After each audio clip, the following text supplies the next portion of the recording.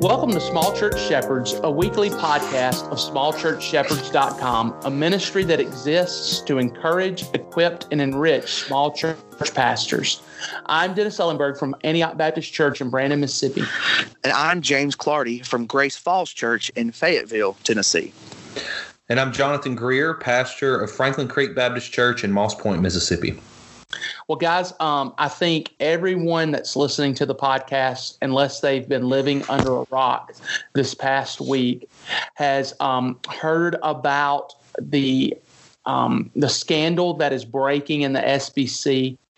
In the Houston Chronicle, there's a major investigation into church sexual abuse in the Southern Baptist Church, and it's actually a three-part series. All three articles are out, and what they talk about is the fact that over 700 survivors, including children as young as 3-year-olds, have been abused by over 200 offenders who either were staff or were members of Southern Baptist churches. And there have been numerous articles that have been written from Al Mohler, Russell Moore, the Founders Ministries, all of these different groups that have talked about this issue and how egregious it was, how heartbreaking it is. And we just want to mirror that at Small Church Shepherds and say how heartbroken and how painful it is to see this in our own denomination, but in any denomination, in any part of the body of Christ, it's painful to see this occurring. And so we wanted to just begin with that. But today, what we wanted to talk about, our topic today, is that in light of this sexual abuse scandal in the SBC, we want to sort of focus in on how small churches can protect themselves and its membership from this kind of abuse happening within the body and from this kind of abuse affecting the members and the staff of the church. And so I guess, guys, what we want to begin with is what are some of the dangers that this issue brings to life in small churches that small churches especially need to be aware of? What are some of the minefields and some of the things that are happening that small churches need to be aware of? Well, I think the first thing you need to think of is that these types of predators thrive in small churches because it's the obscure, it's right. The hidden place. And so I think small churches more than anyone really need to be aware of this and try to somehow take precautions. Right. Yeah, I would agree. The environment and the context allows for a lot of things to take place because it's not at a large church with a lot of publicity, maybe not a famous pastor or famous staff or whatever it may be. So I think the dangers for us are very real. They are there, as the report shows. And we even know of stories ourselves as pastors we've heard in associations or state levels. So we're not immune to it. And so, yeah, this shows us now that we as pastors have just got to have the courage to step up, have the conversation, and start putting some things in place because the danger's there and it's real and it's here. Right. And especially in a small church context, in a larger church, you have the funds and you have the resources to do more effective background checks, to have more security in the building in place. And so for a small church, especially when we talk about very traditional small churches that have not thought about these things and have not put money into those things, like you said, it is a feeding ground for sexual predators because in the body of Christ, what often happens is that Satan will put someone in the body because we want to trust each other. We want to love each other. We want to treat each other with respect and trust that everyone has goodwill that comes into the church. Satan can use that, and sexual predators use that goodwill to hunt and do the things that they do. And so those are some of the dangers that we see in the small church. So One of the dangers that I think that I see, and Jonathan, you talked about earlier, is that often because in the small church, there is a familiarity that is bred within a small church. One of the strengths of small churches is intimacy. Because it's small, you get to know everybody. And so that can often lead to a mindset of, oh, that can never happen here. I know Brother Bob. I went to high school with his daughter. We grew up together. So that couldn't happen here. So how does that familiarity, especially in small churches, both help small churches recognize and see the dangers, but also help hinder small churches from recognizing and seeing the dangers of sexual predators in their midst? I think that, like you said, familiarity, people, and that's a good thing. We want to be familiar. We want to be intimate with our church members and with the staff. You want to know their lives and know their character. And we don't want to raise up this air of conspiracy. But what we do want to do is realize that even the people we know have sin in their life. Even the people we know have temptations that maybe they would never utter out loud. Right. And we have to be willing to accept that people that we think of as good people we think of as friends or family, could be capable of monstrous offenses. Right. Yeah, I would say the intimacy thing, it can be a two-edged sword, just in the sense of, on one side, we long for it. We need it as the body of Christ to grow, to thrive. But at the same time, if we're not careful, that same intimacy, as you're saying, we're building, can create a culture of, if abuse happens, we keep it in-house. Either we ignore it because we don't want to believe it and admit it, that it's going on, or we acknowledge it, but we try to keep it hush-hush. Right. Because, to be honest with you, one of the fears of small churches always is one good controversy and your church is done. I mean, you could split it up. A church running 5,000 to lose 100, that's a drop in the bucket. The churches I pastor, to lose 100, you don't have a church. Right. So that's a fear. So you're going to have to find a balance to create intimacy, but also create a culture like we love each other. We're sinners, following Christ, right, growing in Christ, repenting. But we also need to communicate and take care of the issue if it arises. Right. And like we talked about, when we talked about dealing with staff, I think the same family dynamic applies to this issue, because a lot of times what can happen is when you have that kind of predator in your church, grandma may be in that church.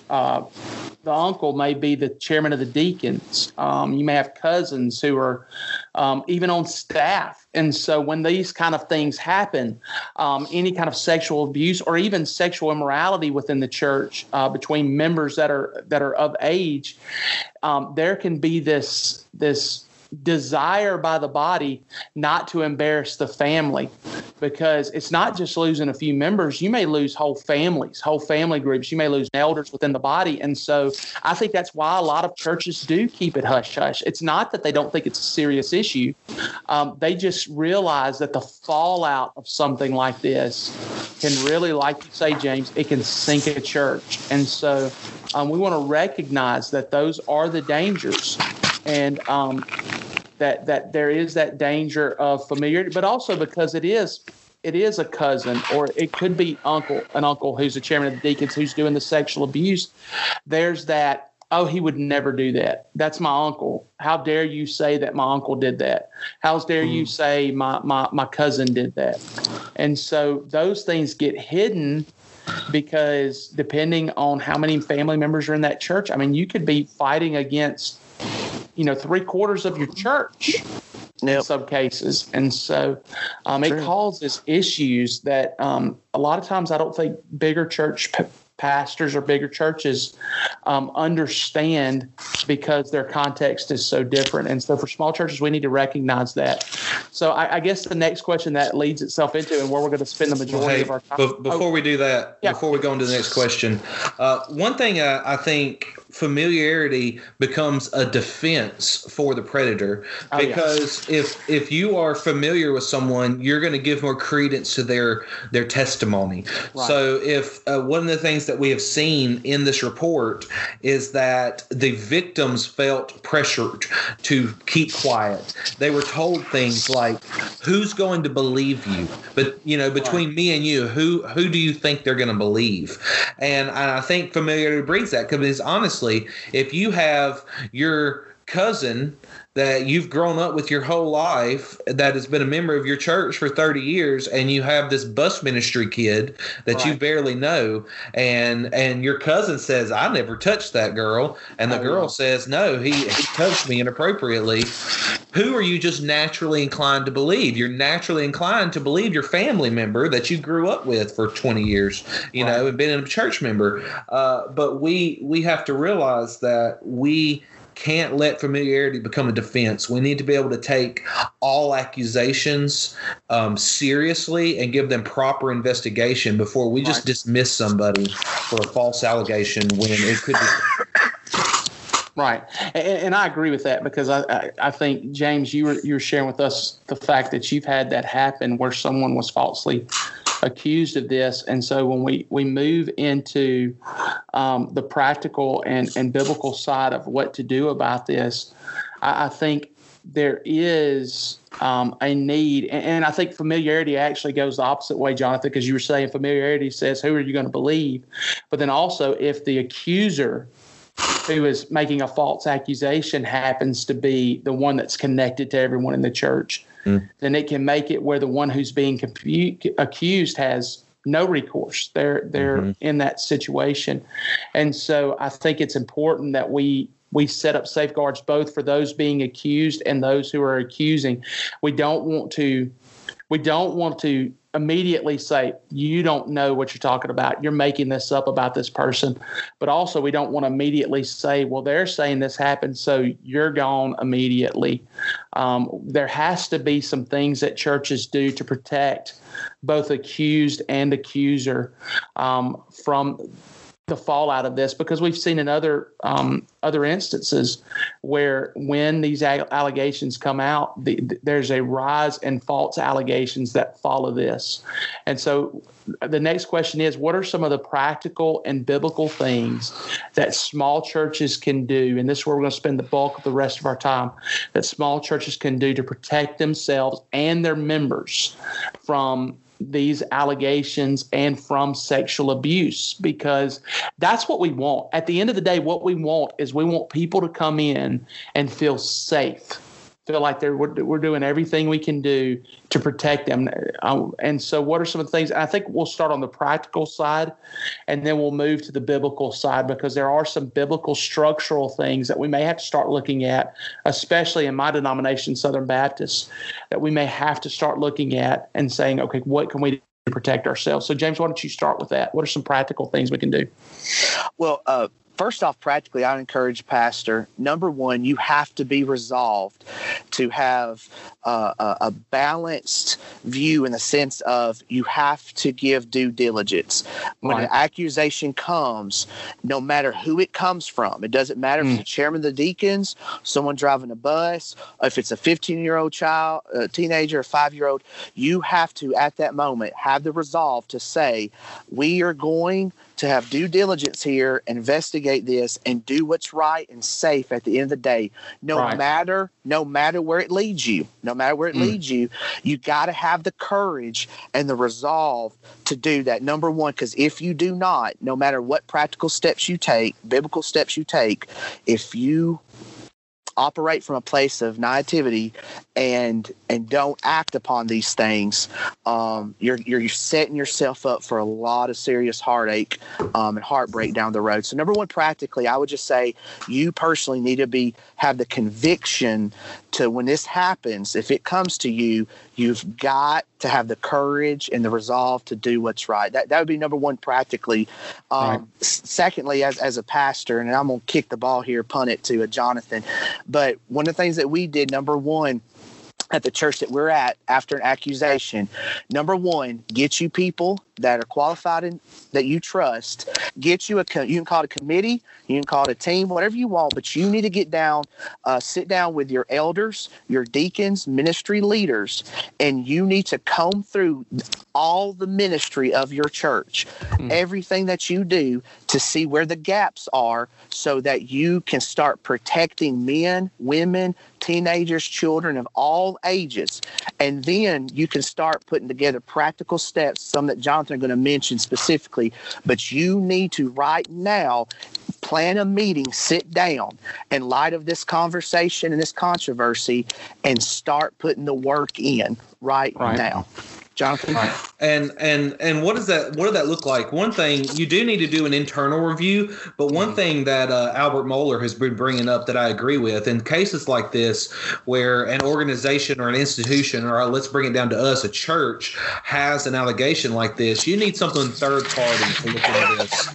And for most of a small church, your third party in this is going to be the police. Right. Because if someone comes to you and says they have been sexually abused, you need to investigate it. Yes, but you need to alert the authorities. That's the only possible way, because given the chance that this is real, the police need to step in. There needs to be legal procedures. On the chance that it is fake, you need the police in there to make sure that this is researched on their side. So a third-party process needs to be involved, as well as an internal review. But big thing is preemptively on these things, do background checks. Just do not hire anyone in your church that you've not done a background check on. They're cheap. You can get them for as cheap as $5 a person. So this is not something that a church can't do. Our church is small, and we're in the process of hiring a youth minister. So what we've done is we got a monthly subscription to a background checking service. It was like $20 for a month. And we just used it for 1 month to run all of our youth ministers through to get background checks. And what you got, Dennis?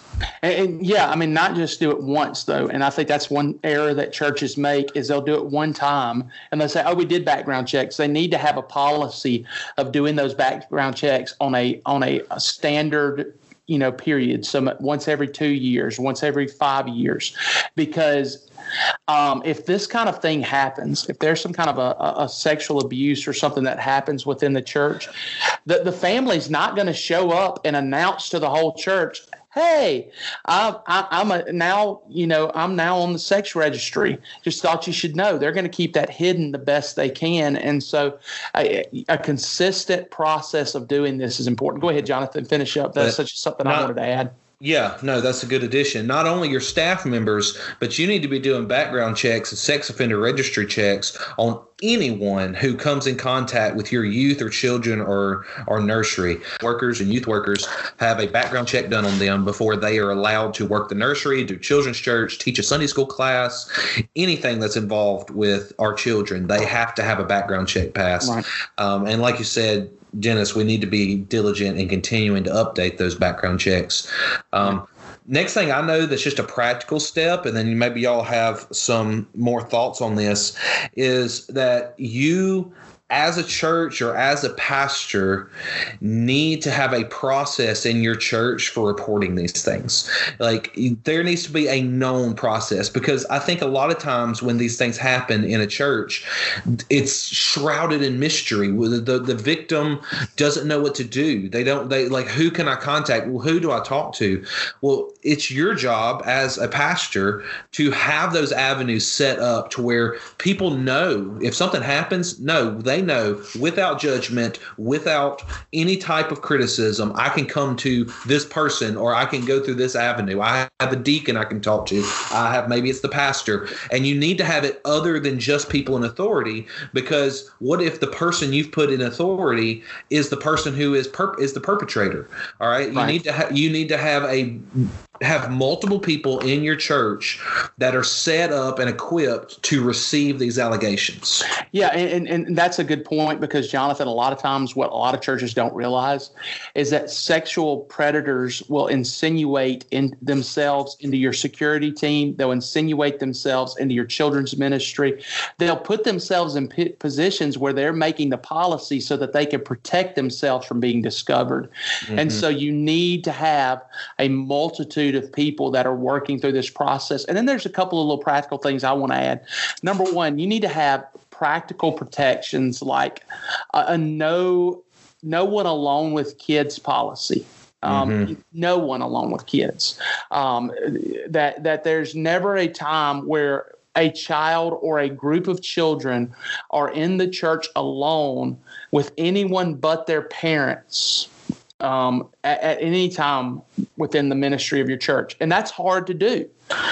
We've all been there where you've got a toddler room and you've got 5 or 6 kids, and one of the kids need to go to the bathroom, and you've got to walk out of the bathroom, and you've got one person taking the kid to the bathroom. That is a right time for a sexual predator, but it's also a right time for a misunderstanding to hinder somebody. Go ahead, Jonathan. I would add to that is that you need to be aware of what's happening outside the church too, because I have some of these instances that were in this report where you had ministers or deacons or youth ministers having, because they want to have a relationship supposedly of one of mentorship and discipleship, having people over to their homes. If it comes to your attention that your single male youth minister is having youth over to their home with no other adult present, that's something you need to address. Like that's a no-go.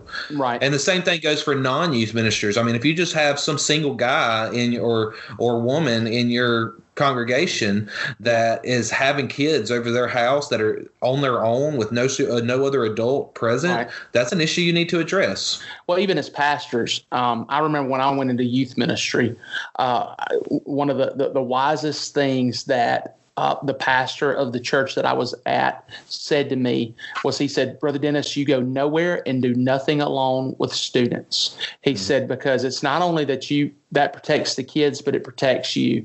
And so I think it's important. I don't go visiting alone. Now, if I go visit a shut-in, it's usually a shut-in who is married. That's a little bit different. Sometimes you can take someone, sometimes you can't. I understand that's difficult, but as much as possible as a pastor, you need to never be alone with someone unless it's in a public space. And you just need to guard yourself. But then also another practical thing, I think, and this is something we had to do at one of the churches I was at, was, and this is simple, but every door in the church was solid. And so something as simple as putting windows in all of the doors of your church is important, because being able to walk by and look in the window and see what's going on in a classroom, being able to walk by an office and see what's going on in an office is a powerful deterrent for people who would do this thing, because they don't want to get discovered. And if they think, I can't do anything in this room because all it takes is the pastor walking by and popping his head in the window and I'm caught, then that creates a barrier. And it's a very simple barrier to them doing these sorts of things. And it just seems like a dumb moment, but you won't believe how many churches you go to and every door is a solid wooden door or a solid metal door. And I'm like, that is foolish. That's foolish. And so a lot of times, just a practical thing that you can do as a church, a lot of times your state agencies will have someone who is a specialist in these kind of issues. I know in the state of Mississippi, we have Roger Orman, who does these sorts of, he'll do evaluations of your church and how you do things and give you suggestions. And so I would suggest, especially for a small church, have one of those guys come in, have your children's leaders and your security team and your deacons and anybody that is in leadership be there and walk through the church with them as they share. Okay, these are the warning signs in your church. They know more than we do about this issue. They can give some good suggestions. Any more practical things anybody thought of that they want to share before we move on to the biblical?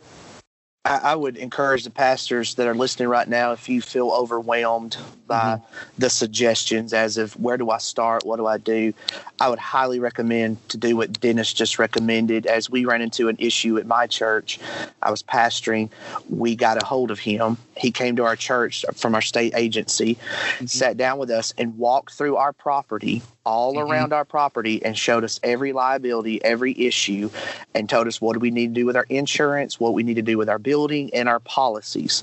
Right. He will come. You don't have to pay him. Call your state agency. Call them. Ask them. And they will come and sit with you in your leadership. What he tells you to do, just please listen to me. Do it. Yeah. It's not up for debate anymore. Just do it. It doesn't matter your budget. Doesn't matter. You've got to do those. So I just want to echo and second what Dennis said. Is I know you may feel overwhelmed, but the first thing you can do is contact your state, get your leaders together, start the conversation, start the work with due diligence, perseverance, because at the end of the day, it matters, it glorifies God, and it protects your sheep. And this is a great time to do it too, James, because let's be honest, right now this is on everybody's mind. If you wait a year from now, it's very easy for our people to get back into that mentality. It won't happen here. That's unnecessary. But right now, everybody's thinking about this issue. And you could go to your deacons, pastor, and say, look, with this going on, we really need to do an audit of our church. Let's call somebody from the state agency. And we need to agree as leaders of the church that whatever they tell us to do, we're going to do immediately.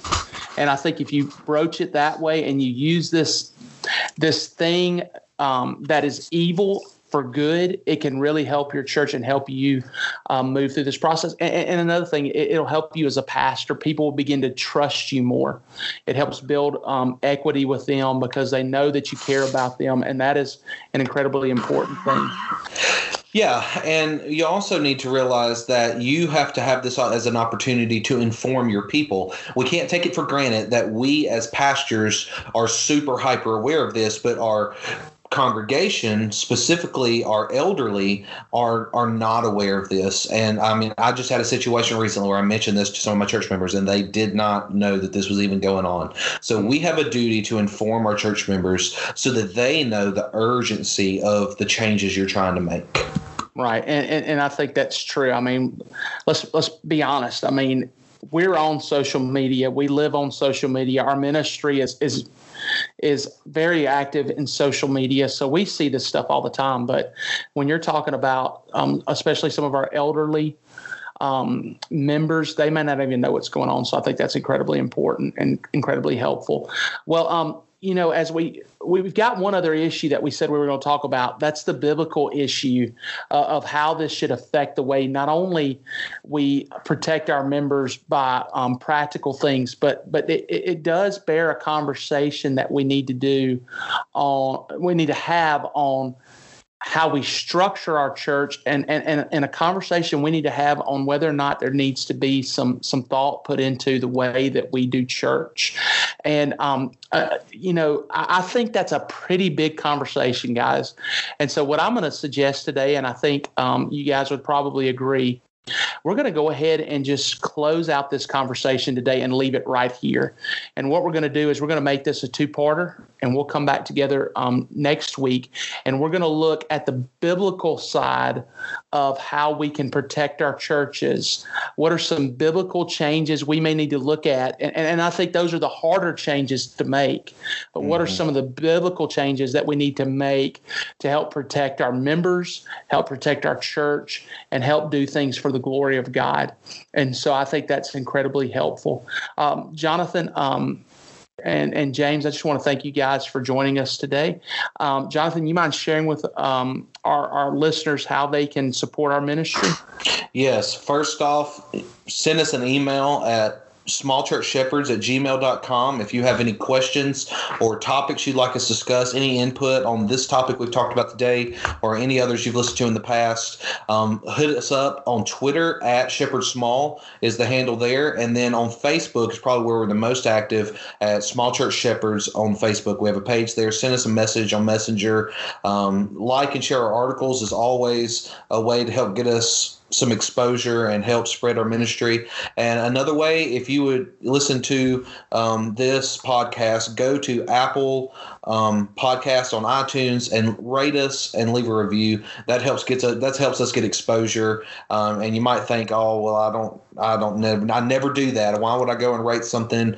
I can't underestimate the amount it will help spread this ministry if you would just give us a 5-star review and give us a comment about the show.